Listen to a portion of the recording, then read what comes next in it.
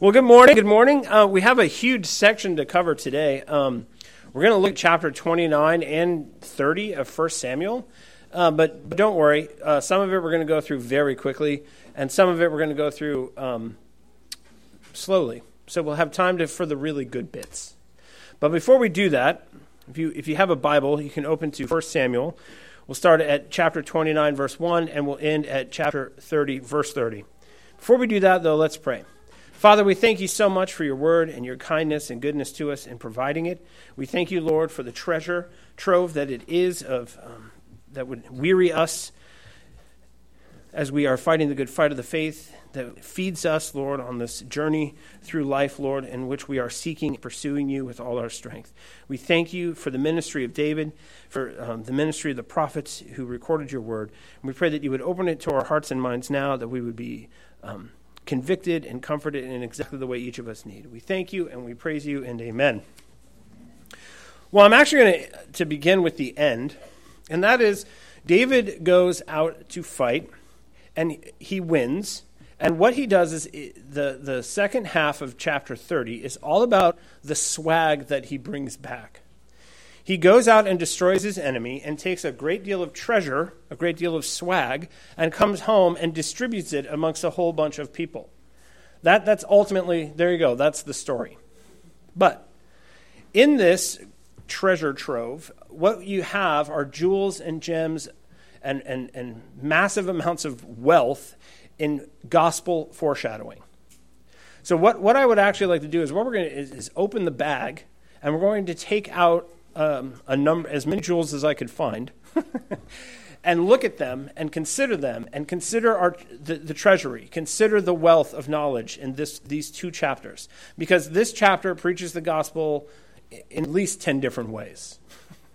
And what we need to do is not only understand it in this story, but these two chapters help us understand how to find this treasure elsewhere in Scripture. Now, chapter 30 records David's victory over the Amalekites, a group of people we've heard about before. It's the group that Saul was supposed to destroy, and he did not. Now, the other thing that you have in this story is a bunch of comparisons between Saul and David. All the things Saul failed to do, David succeeds in doing. Now, the structure of chapter 30 emphasizes David's military prowess, but even more so, it emphasizes the treasure he brings back. It's all about the swag. David won the battle. He plundered his enemies. He gives gifts to men. In this, he foreshadows Jesus. This is the first jewel we're going to look at. This is the gospel. Jesus won a victory at the cross, plundered the strong man's house, and distributed gifts to men. Mark 3:27. But no one can enter a strong man's house and plunder his goods unless he first binds the strong man. Then indeed he may plunder his house. Ephesians 4:7-8. But grace was given to each one of us according to the measure of Christ's gift. Therefore it says, when he ascended on high, he led a host of captives and gave gifts to men. This is the gospel. Jesus comes, binds the strong man, defeats him, plunders his house, and distributes the gifts, distributes the swag to his people. That is what the gospel is. Everything that you have is given to you from the Lord God because he took it by force. We were talking about it in our class this morning. Jesus is the King of Peace, and he is the King of Peace because he's won. He has brought peace. The war is at this point pointless to fight on the side of the enemy because Jesus already won.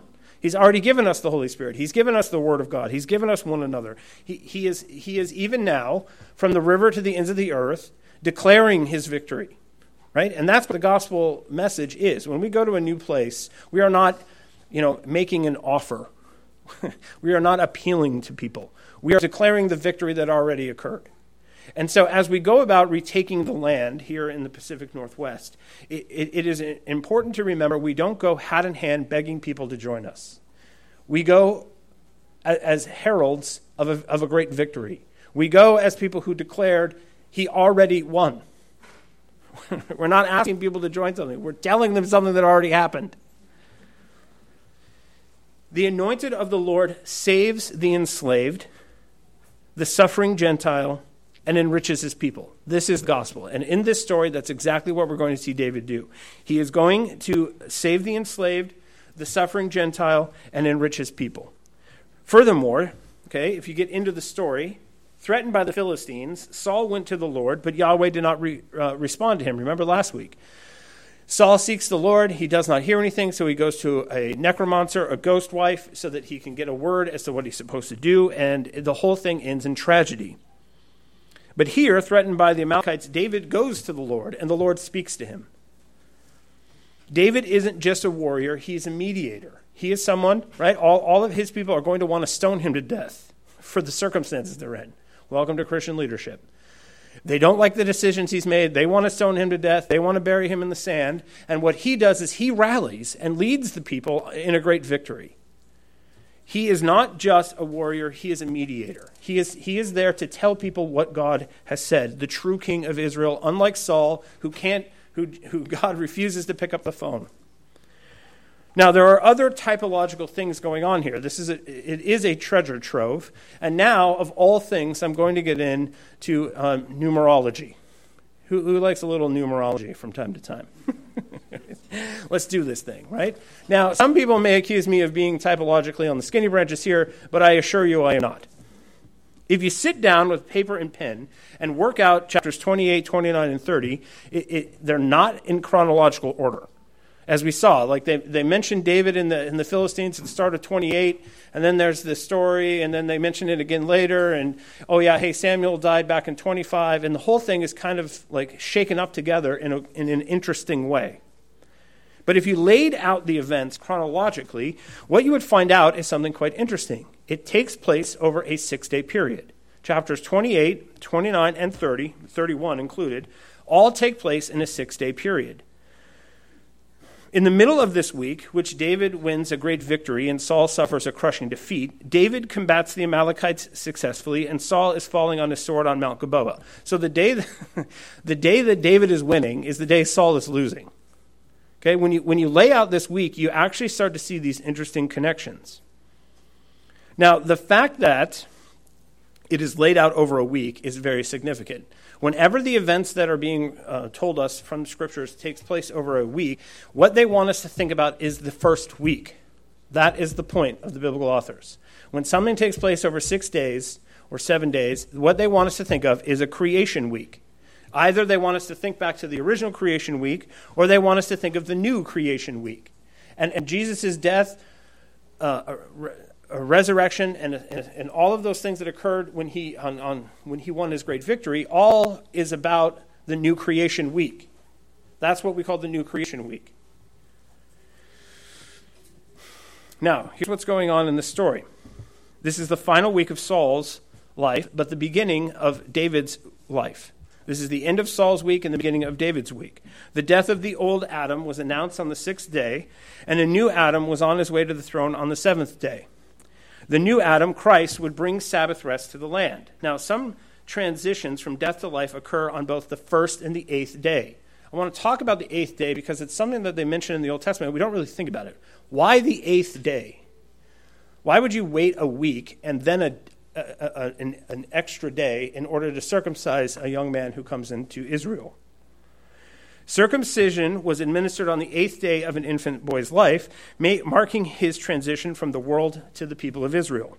Several other rites of cleansing involved an 8th day washing, according to Leviticus 15:14 and 15:29. In fulfillment of this, Jesus rose on the day after the Sabbath, the first day, or what theologians call the 8th day. The beginning of a brand new week, the beginning of a brand new epoch, the beginning of a brand new age. Now, there are two things going on with these numbers. Have you ever thought, why 3 days? Why was he in the ground 3 days? Well, because it was 3 days. He died, and 3 days later was the Sabbath, and that's when he had to come on. Yeah, but why not 5? Why not 6? Why not 18? Why 3? The third day, now if you think about a common week is 6 days, right? You have the 7th day, which is holy, and you have 6 regular days. So Jesus came back right, in the middle of the week. Because there's different ways of measuring time. If you talk about a new week, you talk about Monday to Sunday. That's a week. But you can also talk about Wednesday to Tuesday is also a week, isn't it? So there's different ways of referring to weeks.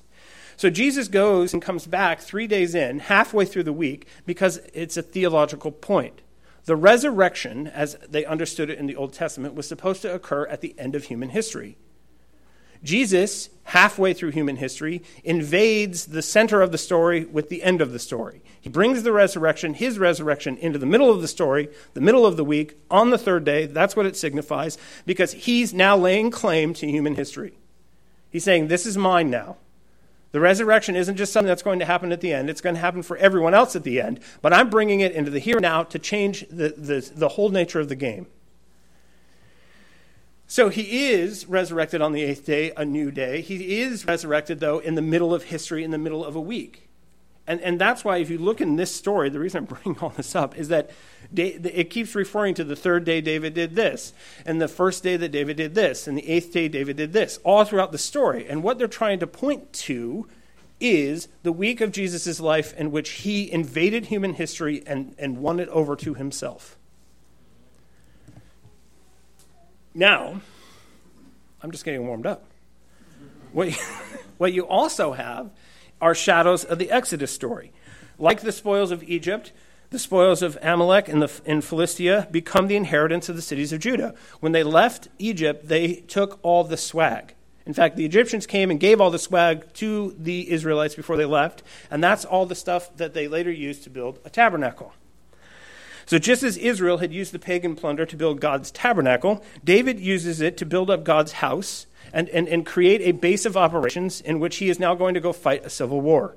He's building the house of God with the swag they took from the Gentiles, just like they did in the Exodus story. Now, these are just some of the typological elements that are going on, but these are not, in fact, the deepest, most interesting ones.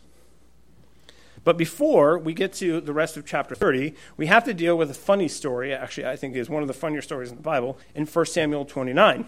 So if you turn there with me now, I'm going to read selections. As a minister, I have the right?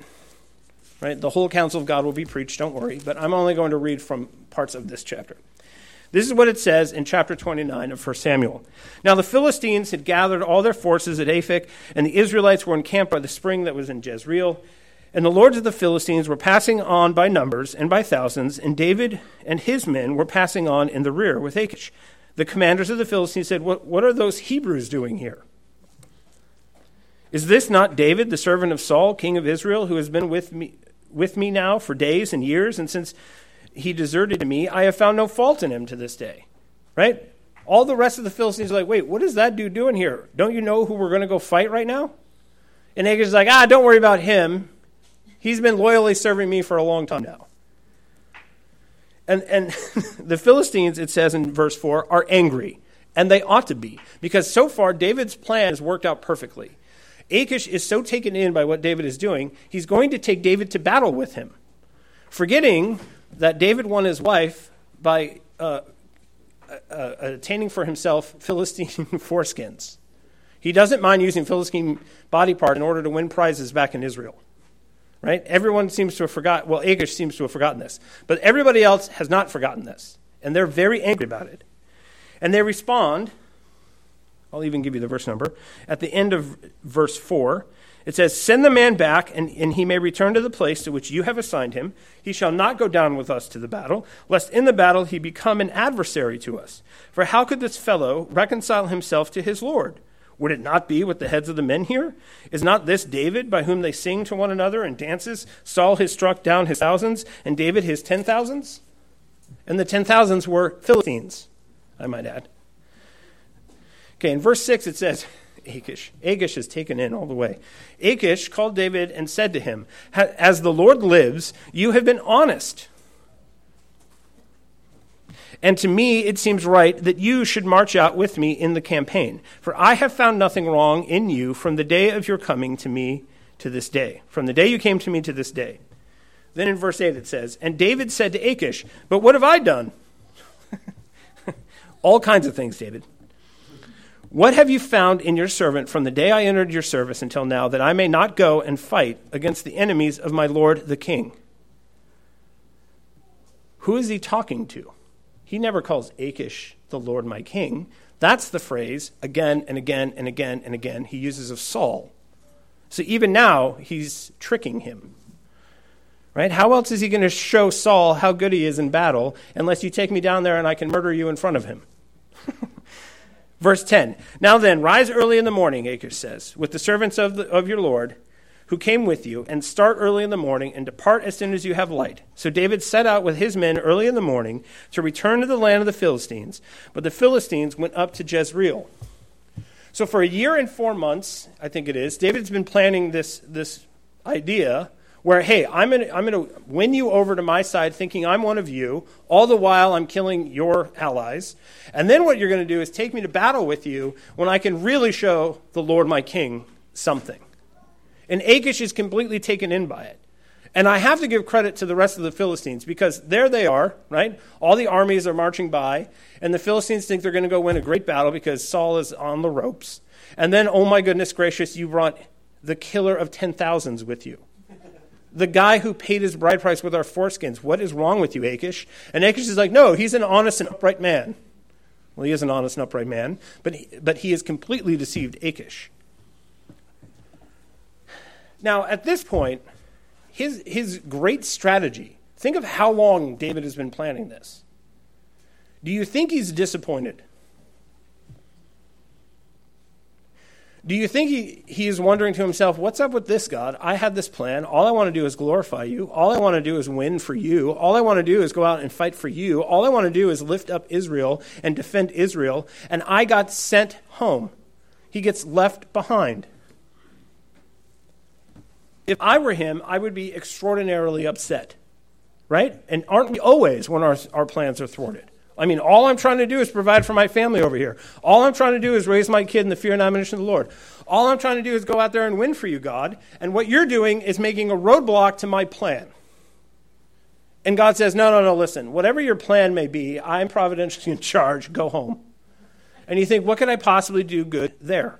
What good can I do if I go back and I'm left behind? Being left behind is not the plan. Going with you is the plan. And God interrupts him and says, no. You're being left behind. Then what we find out almost immediately as to why exactly it is that God's plan is better than David's. Because it is. But we find out immediately. In chapter 30, verse 1 through 5, it says this. Now when David and his men came to Ziklag on the third day, the Amalekites had made a raid against the Negeb and against Ziklag. They had overcome Ziklag and burned it with fire and taken captive the women and all who were in it, both small and great. They killed no one, but carried them off and went their way. And when David and his men came to the city, they found it burned with fire, and their wives and sons and daughters taken captive.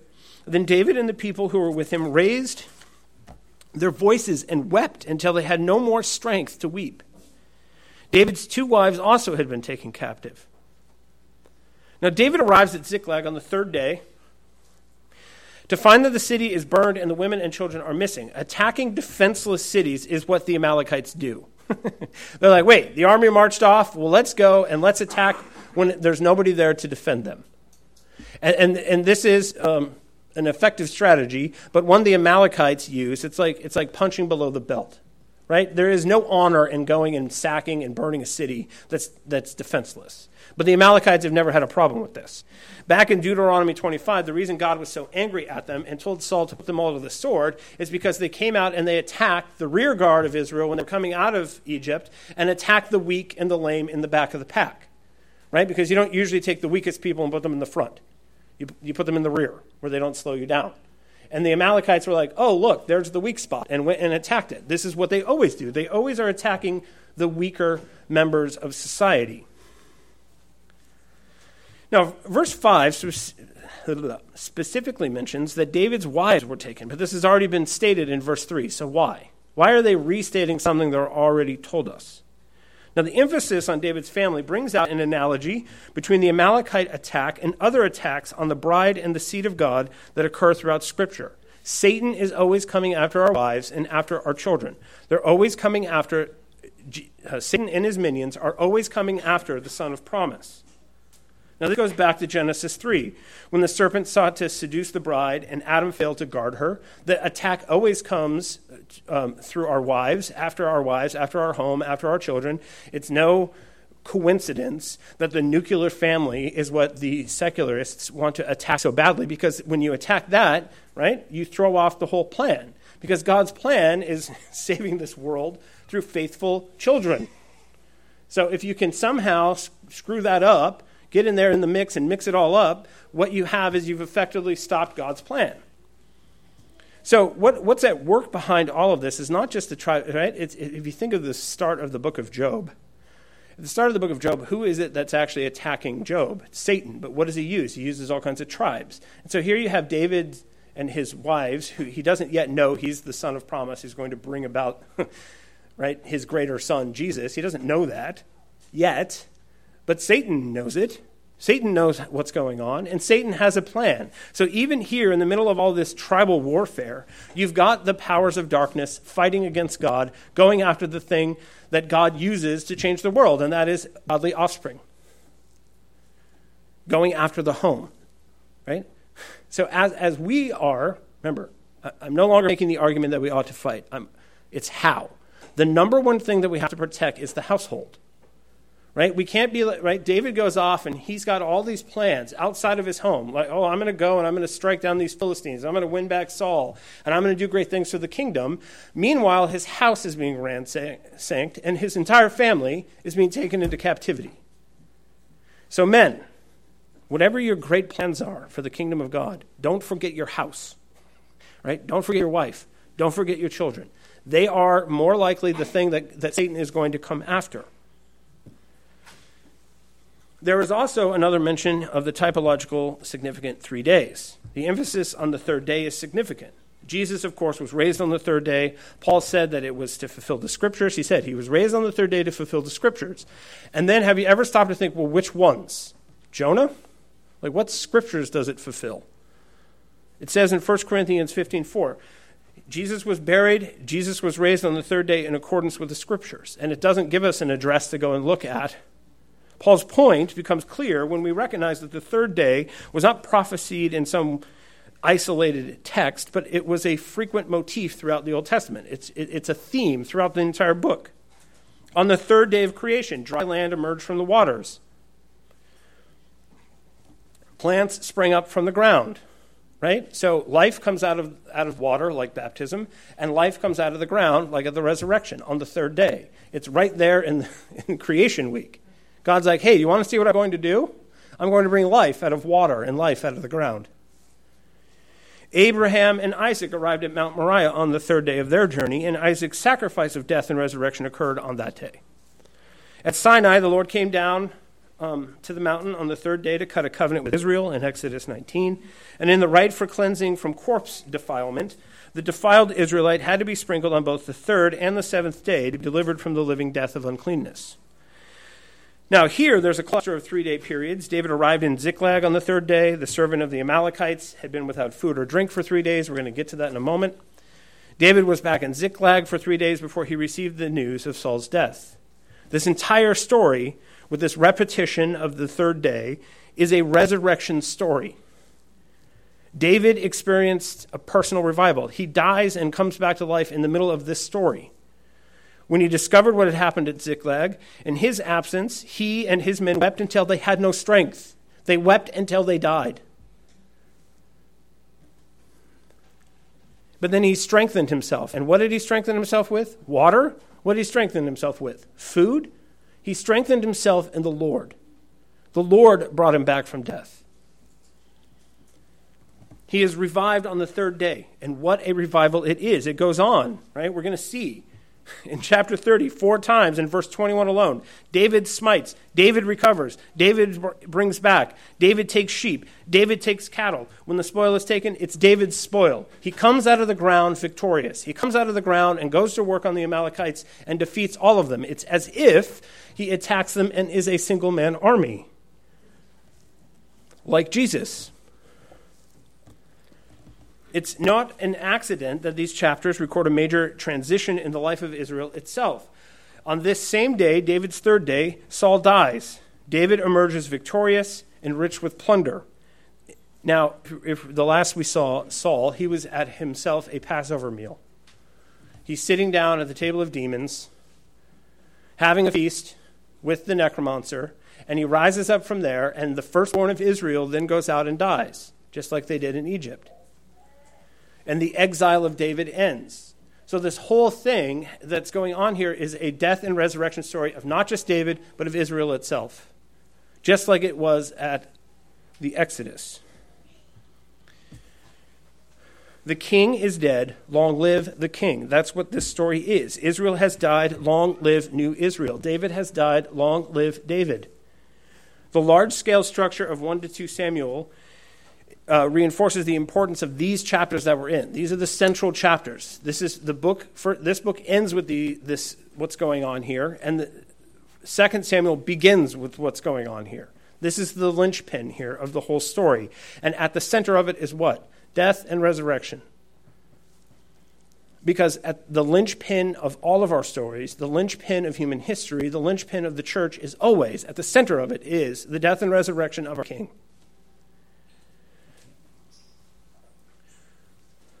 Now, what kind of king is this new king? What kind of man is he? 1 Samuel chapter 30, verse 6 through 10. And David was greatly distressed, for the people spoke of stoning him, because all the people were bitter in soul, each for his sons and daughters. But David strengthened himself in the Lord his God. And David said to Abiathar the priest, the son of Ahimelech, "Bring me the ephod." So Abiathar brought the ephod to David, and David inquired of the Lord, "Shall I pursue after this band? Shall I overtake them?" He answered him, "Pursue, for you shall surely overtake, and you shall surely rescue." He answered him, "Pursue, for you shall surely overtake, and you shall surely rescue." So David set out, and the 600 men who were with him, and they came to the brook Besor, where those who were left behind stayed. But David pursued, he and 400 men. 200 stayed behind, who were too exhausted to cross the brook. Now the Israelite soldiers grieved especially over the loss of their sons and daughters, so much so that they needed to have a scapegoat, and the scapegoat was David. Okay, we've come back and we're totally wrecked. You know who brought us here? David. You know who's going to die? David. And this is always what the people of God do. Our envy wants a scapegoat. Who do we blame for this problem? Right? We can't get our fingers all the way around God's neck, and so we go to work on his image bearers. Well, here's the anointed of the Lord. Here's the guy that we're all out here following. Let's kill him. Again, right? If you're a father, if you're in leadership at all, this is generally what happens, right? Things go all south. Everybody kind of loses their mind with grief, and what they want to do is they want to blame someone. They blame dad. They blame the leadership, right? Who is the source of all of our problems? His name is Joe Biden, right? Right? Isn't that what we do? Wouldn't we all, if there was a petition, sign up to stone that guy? But where did all this grief come from? We want to blame him because we always want a scapegoat. And we think it's right and just because he's not a good man. So in this story, Biden is David, and you're Israel. We always want to find someone to blame, someone to hate, someone to put down because we don't like what's happening to us. But what does David do? David turns to the Lord.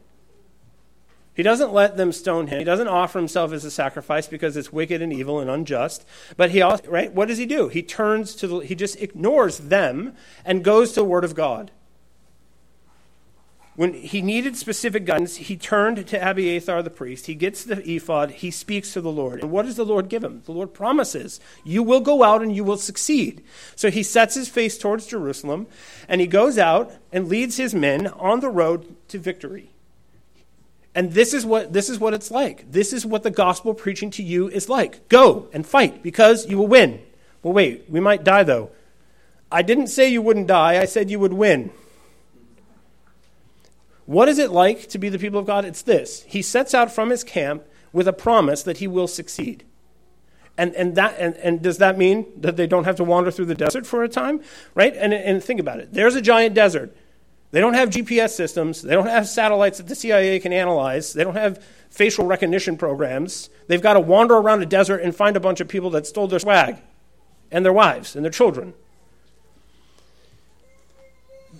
God doesn't say that there will not be hardship. He says, go, fight, win. That's what he says. And that is the gospel message to all of us. Go, fight, win. Now, David, upon discovering that 200 men were exhausted, did not push them. He left them. He said, yeah, okay, I've only got a few, but you guys are exhausted, and I'm not going to take you with you. I'm not going to force you to go. Saul has no problem making a vow that none of his men are going to eat, and then tries to murder his son when he eats some honey, right? He doesn't care that his men are exhausted. They're going to obey him. Whereas here, David he doesn't have a lot of resources, and he's benevolent and generous, and says, listen, you 200 wearied people, that's fine. You stay here because I'm going out, and God said I would win. Losing people along the way didn't deter him from the thing that God told him to do.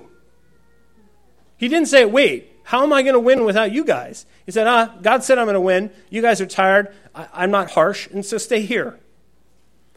So David, who was left behind, comes back to find out that the people he left behind in his town are taken captive. And then, because he's a generous God and that he has war-weary people following him, he leaves them behind in a spirit of generosity and kindness. But this is not the only relief that David brings. Clearly, we're starting to see why God sent him back and didn't let him go through with his plan to fight on behalf of Israel. It says in verses 11 through 15, they found an Egyptian in the open country, brought him to David, and they gave him bread and he ate. They gave him water to drink. They gave him a piece of cake of figs, 2 clusters of raisins. And when he had eaten, his spirit revived. For he had not eaten bread or drunk water for 3 days and 3 nights. And David said to him, to whom do you belong? And where are you from? He didn't even ask him questions. He just found a guy in the desert and fed him. He said, I'm a young man of Egypt, servant to an Amalekite. My master left me behind because I fell sick 3 days ago. We had made a raid against the Negeb of the Cherethites, and against that which belongs to Judah, against the Negeb of Caleb, and burned Ziklag with fire. And David said to him, will you take me down to this band? And he said, swear to me by God that you will not kill me or deliver me into the hands of my master, and I will take you down to this band. David was sent back. David was left behind to go out in the desert and save one Egyptian.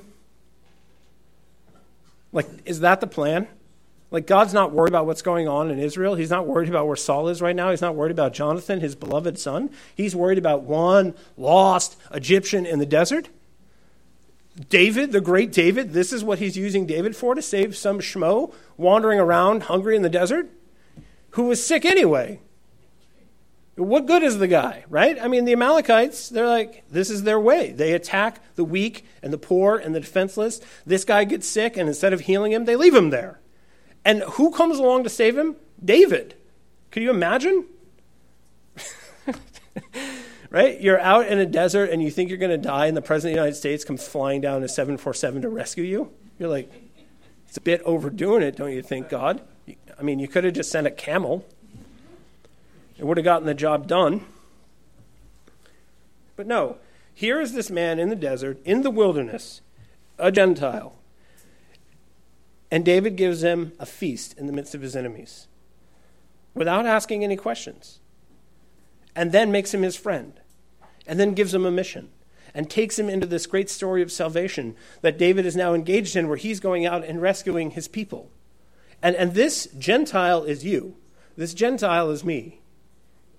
Right? This is why the greater David, this is pointing to the greater David, who even though he's got all these things on his mind, even though he's got Rome to deal with, and he's got the gospel to deal with, and hey, disciples, can you get your act together? A Syro-Phoenician woman comes and says, I'm not even worthy of eating at your table, and he says, eat. This is the kind of God you serve. There is no person on this planet that he's not concerned about. And whatever you got going on in your life, you make great plans. But what if God just wants to save some poor schmo lost in the desert? And you are the means to that end. Irregardless of whatever your plans are. His plans are better. His plans are always better. 1 Samuel chapter 30, verse 16 to 20. And when he had taken down, behold, they were spread abroad over all the land, eating and drinking and dancing, because all of the great spoil they had taken from the land of the Philistines, from the land of Judah.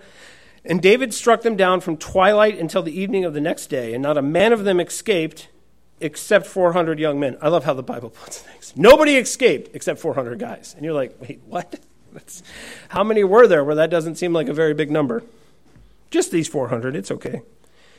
But how did they escape? They mounted camels and fled.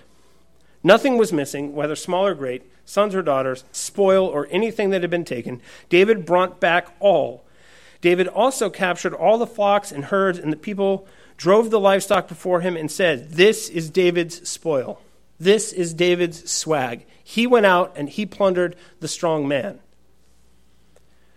They were eating and drinking and dancing. The word dancing is connected to the Hebrew word for a festival, likely indicating that they were out there thinking they got away with it, worshiping their God, celebrating before him for this great military victory over women and children that they've gotten. And David's victory over them is also Yahweh's victory over their gods. So here they are, worshiping their God, thanking him for what he's done. And along comes David and his men and kills most of them, showing that there is no God protecting them. So again, just like Egypt, that was not just a war against the Egyptian people, it was a war against their gods. Because our wars, when we go out and fight them on behalf of the Christian God, is him fighting other gods. This is why the thing that we're really against is principalities and powers of the air. The Hebrew word translated as dawn in Job 7:4 and in Psalm 119, the word, it's translated different ways in different places, but it's the dawn. He starts at dawn. Why? Because they're all hungover like Nabal was. Right? Just like Nabal died the night after his big party, here we are. David knows, why would I attack them now? I'll wait until the morning when they're a little fuzzy-eyed, and then I'll go get them. And he does, and it works. And they hardly know what's going on. Now, the operations lasted all day and into the afternoon. David completely overwhelms them, except for 400 who escape on camels. He recovers everything, all human beings, all the captives. He frees everyone. He gets all the spoil. The honor belongs to him alone, just as earlier he had been obliged to take the blame. Okay, and I give his people at least credit for this. We were going to just blame you and put it all on you when everything was bad. Right? And this is, again, how leadership works. Now everything's gone well, and we're going to then give you all the credit, too. And I mean, David, he's a humble guy. He's like, well, I don't deserve all the credit. But it does certainly seem like he was the motivating force behind the victory. David smote. David recovered. David rescued. David brought back. David captured. This is David's war swag. Now, what is he going to do with it? He's gone out and he's had this victory, and they give him all the honor, all the credit. Now, what is he going to do with it? This is a longer section, 21 to 26. Then David came to the 200 men who had been too exhausted to follow, who had been left at the brook Besor, and they went out to meet David and to meet the people who were with him. And when David came near to the place, he greeted them. Then all the wicked and worthless fellows among the men who had gone with him said, "Because they did not go with us, we will not give them any of the spoil that we have recovered, except that each man may lead away his wife and children and depart from us." And David said, "You shall not do so, my brothers. With what the Lord has given us, he has preserved us, and given into our hand the band that came against us. Who would listen to you in this matter? For as his share is who goes down into the battle, so shall his share be who stays by the baggage. They shall share alike." And he made it a statute and a rule for Israel from that day forward to this day now. When David came to Ziklag, he sent part of the spoil to his friends, the elders of Judah, saying, "Here is a present for you from the spoil of the enemies of the Lord."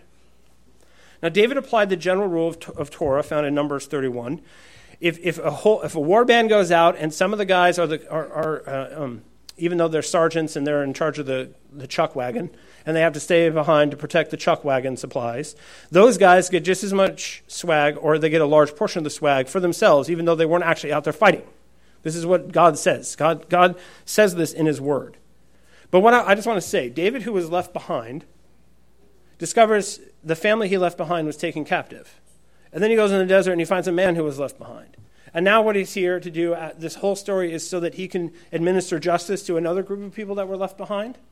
Do you see a theme forming? David's sense of justice was formed by the mercy and generosity of his Lord. He says, the Lord gave this to us. He does not take credit for it, even though others want to give him credit for it. He says, no, the Lord has given this to us. And because he is generous with us, we will be generous with everyone else like we're supposed to be. And he sets a standard. Now, I thought Samuel said in chapter 8 that kings will take. He said, don't trust kings because they'll take from you. They'll take your daughters. They'll take your sons. They'll take your swag. They'll take your farms. They'll take your food. They'll take everything. And here David is distributing in largesse. He's like, here, have. You guys who are watching the chuck wagon, you guys get some too. Oh, and though all of those people who were helping me all these years have been wandering around the desert, they get some too. So he leads a host of captives that he saved, and he's now distributing the goods to everybody who is with him, who is of Israel. Now, the word worthless here is Belial. This is a word we've heard from the very beginning of this book. Okay, Eli's sons, the men who opposed Saul at his coronation, all of those men were worthless sons of Belial. Now, here we have the sons of Belial mixed with this word baggage, which reminds us of 1 Samuel 10. When Saul became king, it brings out this parallel revelation when Saul became king as when David becomes king. In both cases, the new king faced not only external enemies, but divisions from within. Evil men within Israel. Remember what Saul did, though? He was hiding amongst the baggage. And one of the only good things he ever did was not put the sons of Belial to death. And here David also doesn't put the sons of Belial to death. He stands up to them and says, I'm going to do the just and right thing and distribute this stuff to my people. But what I want you to notice is that when both of these men become king, there are enemies outside the Philistines that they're fighting, but there's also worthless sons in Israel that they're fighting. And this, of course, points to John chapter 1, verse 10 to 13. He was in the world, and the world was made through him, and yet the world did not know him. He came to his own, and his own people did not receive him. But to all who did receive him, who believed in his name, he gave the right to become children of God, who were born not of blood, nor of the will of the flesh, nor of the will of man, but of God. Jesus came into the world, and the world didn't know him, and his own people rejected him. And yet, what did he do? He led a host of captives, gave gifts to men. And David does have, in fact, truly he does have a heart after God. He's a benevolent Lord like his Lord. Salvation accompanies the showering of gifts. Psalm 68, 18 through 19. You ascended on high, leading a host of captives in your train, receiving gifts among men, even among the rebellious, that the Lord God may dwell there. Blessed be the Lord, who daily bears us up. God is our salvation. That is what Paul is quoting when he famously says that Jesus led a host of captives and gave gifts to men. It's what God has always done. The God that we serve is no different than he was in the day of David. He is no different than he was in the day of Jesus. He's no different than now. What does he do? He leads a host of captives, right? How many great, phenomenal plans do you have, right? Are you ready? Have you been right? Mike talks about let's be deceptive, and now we're going to be deceptive, and we got the enemy right where we want them, and we're going to do all these great things, and then actually you get sent home, and you get left behind. Anybody feel left behind? I feel left behind, right? I live in Seattle.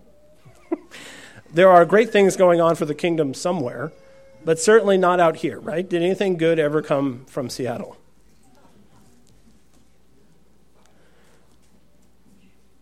And we'll call it left behind because we had greater things planned. But your God is as concerned about the wife and children as he is about the Gentile wandering around in the desert. There is a great host to be defeated. He's not silent about that. He will give you the strength to do it. And after you've done it, you will find out that he is all about leading a host of captives and giving gifts to men. And his plan of leaving you behind perhaps has nothing to do with you. It perhaps has to do with your family. Perhaps the Gentile in the desert. Perhaps those people who were left behind from battle because they were wearied, right? What did Jesus say? He's come. Come to me if you are weary, and I will give you rest. Maybe God is concerned about the wearied person who needs justice as he is about you and your big plans. We despise the day of small beginnings. We despise being left behind. We despise to have our plans thwarted. We understand what's going on. We see the big picture. We're going to do great things for the kingdom. And meanwhile, there's a whole other plan that someone has for us that's way better, that's way more gracious and generous and good.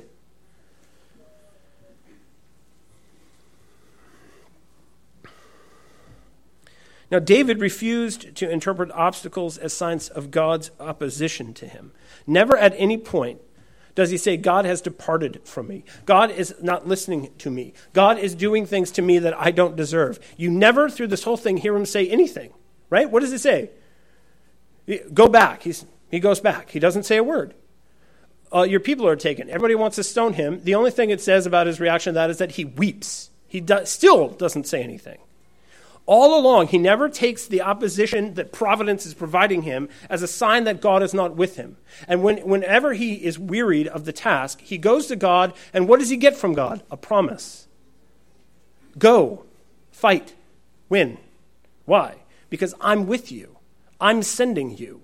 I have a purpose for you. I have a plan for you. We have enemies that need destroying, and you need to go and destroy them. There are people in captivity. Go save them. There are people wandering alone in the desert who are hungry. Feed them. There are people who are weary. Give them justice. Now, that's the gospel, isn't it?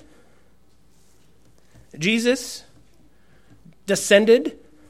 He was left behind to save all the people who were also left behind.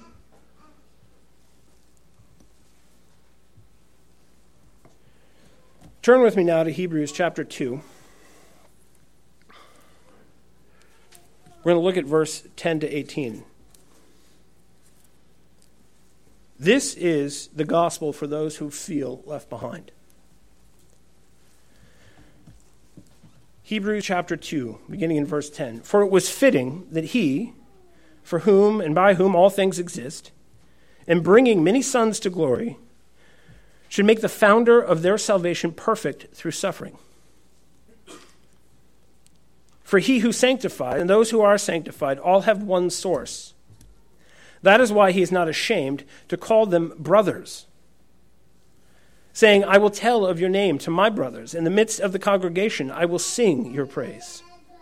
And again, I will put my trust in him. And again, behold, I and the children God has given me. Since therefore the children share in flesh and blood, he himself likewise partook of the same things, that through death he might destroy the one who has the power of death, that is, the devil, and deliver all those who through fear of death were subject to lifelong slavery. For surely it is not angels that he helps, but he helps the offspring of Abraham. Therefore, he had to be made like his brothers in every respect, so that he might become a merciful and faithful high priest in the service of God, to make propitiation for the sins of the people. For because he himself has suffered, when tempted, he is able to help those who are being tempted. He was left behind. Why? Because you were left behind. Because I was left behind. Because the Gentile was left behind. Because the children of Abraham were left behind. And why did he do it? Why did he suffer? So that he would be perfected, so that he would come into the middle of the story and say, you know what this story is about? It's about I win. That's what it's about. It's about I love, and my love is stronger than your hate. My righteousness is stronger than your sin. And I'm not just doing this by myself. It's not David, Jesus. It's you are going with me. You are the host of captives coming with me. Here, present. Do you want the Spirit? Do you want the Word of God? Do you want a family? Do you want children? Do you want purpose in life?